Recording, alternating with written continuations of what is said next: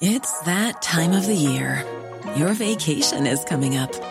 You can already hear the beach waves, feel the warm breeze, relax, and think about work. You really, really want it all to work out while you're away. Monday.com gives you and the team that peace of mind.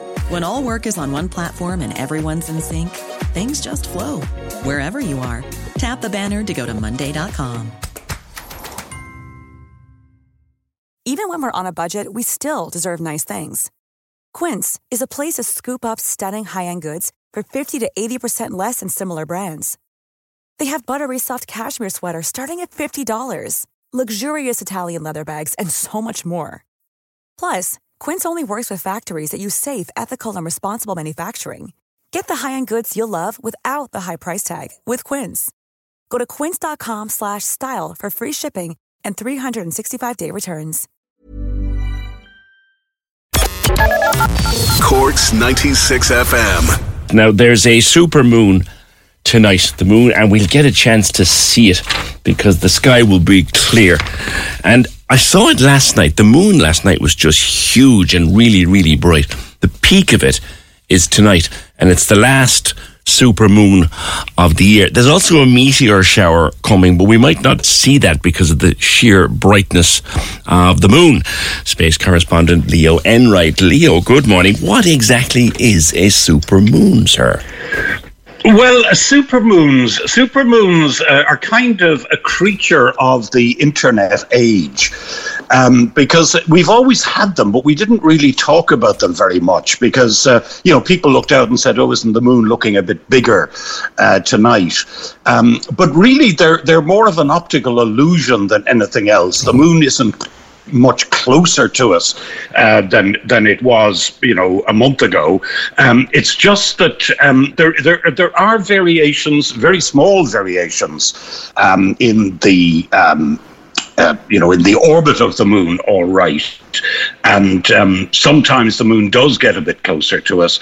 But as I said, the supermoons seem to have really originated when people started looking up and noticing the effect of the atmosphere on the moon. People started saying, God, there's a super moon out tonight. And that became supermoon. So it's not especially huge or especially close. It just looks of it because of its position in the orbit. Is that it? Exactly, and it as I said, it really is not an astronomical term. Astronomers don't go out looking for supermoons because they're not really a scientific experience and more of an aesthetic experience.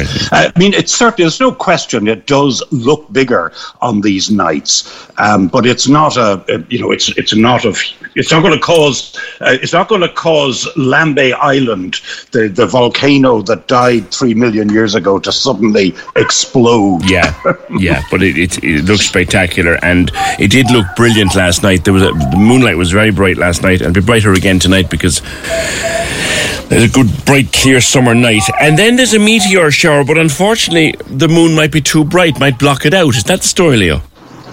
Yeah, absolutely. And this really is where the moon suddenly becomes the bad guy of the story.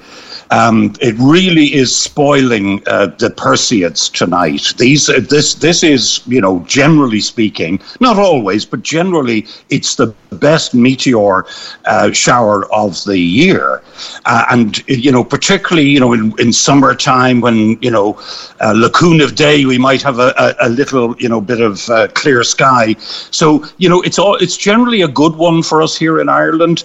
But unfortunately, if you walk out at midnight, Perseus, which is the meteor shower, appears to come from the constellation Perseus, which is why they're called the Perseids.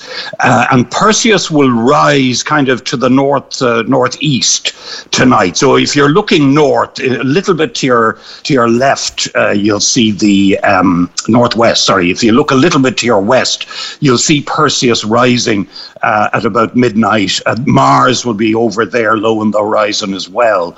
And as of from then, you should start to see more shooting stars than usual.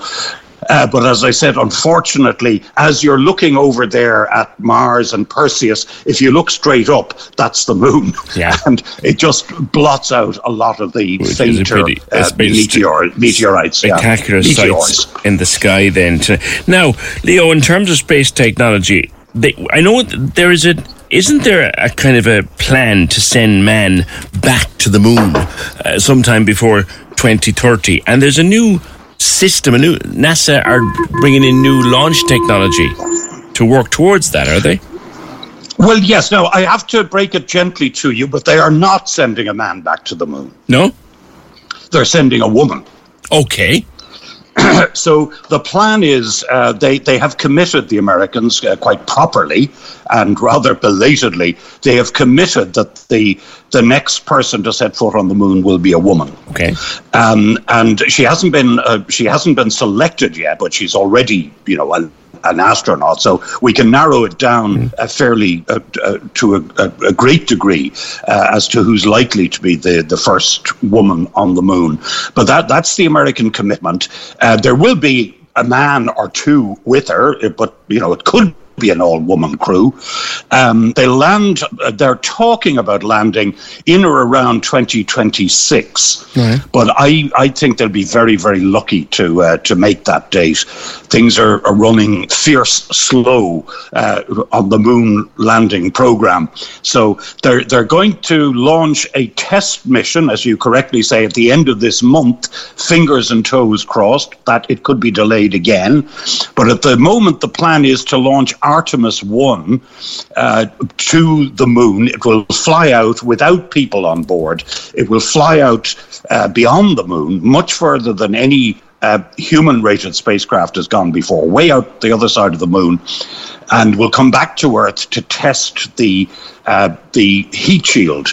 Because when you come back from the moon, you're going at a hell of a clip. Yes. You're moving very, very fast indeed, much faster than if you're in orbit around the Earth. And so when you hit the Earth's atmosphere, you need to be damn sure that your heat shield is going to work. Uh-huh. So the first and major task of this mission is to test the heat shield. It does have other priorities. We in Europe, I know several young Irish women, and I think there's a couple of men working on it, but I certainly know of 2 Irish women who are actively working as we speak on the module that powers this system to the moon. So there's a good, strong Irish involvement in this moon mission because it's a joint mission between Europe and the Americans. It was 1969 that the first human foot was placed on the moon, Leo. Why has it taken so long to do it again? Well, to begin with, it was very, very difficult back then. And to be honest, there were a lot of people who were just astonished that they did it without losing anybody. The only loss of life during the Apollo program was actually on the ground here on Earth in a horrible accident before the first mission even flew. But overall, despite everything, they managed to land all these people on the moon and get them back safely, as Kennedy had promised to do. Now, at any moment that could have gone wrong. The technology at the time, as you know, was much, much less sophisticated than we have now. And even now, with our technology, which, you could easily say we're 100 times more accomplished technically because of new materials, new computing, all of the stuff that we've developed in the last 50 years makes us, I think, probably something like 100 times more efficient. But the risk is still there. We're doing. And the risk is still there, and people still wonder, can we do it safely? Okay. So can you just imagine the risk they were taking 50 years ago? Puts a whole context on it, Leo. Thank you. We'll talk again. Leo Enright, space correspondent, always welcome on the Opinion Line. Cork's 96 FM. Even when we're on a budget, we still deserve nice things. Quince is a place to scoop up stunning high-end goods for 50 to 80% less than similar brands. They have buttery soft cashmere sweaters starting at $50, luxurious Italian leather bags, and so much more. Plus, Quince only works with factories that use safe, ethical, and responsible manufacturing. Get the high-end goods you'll love without the high price tag with Quince. Go to quince.com/style for free shipping and 365-day returns.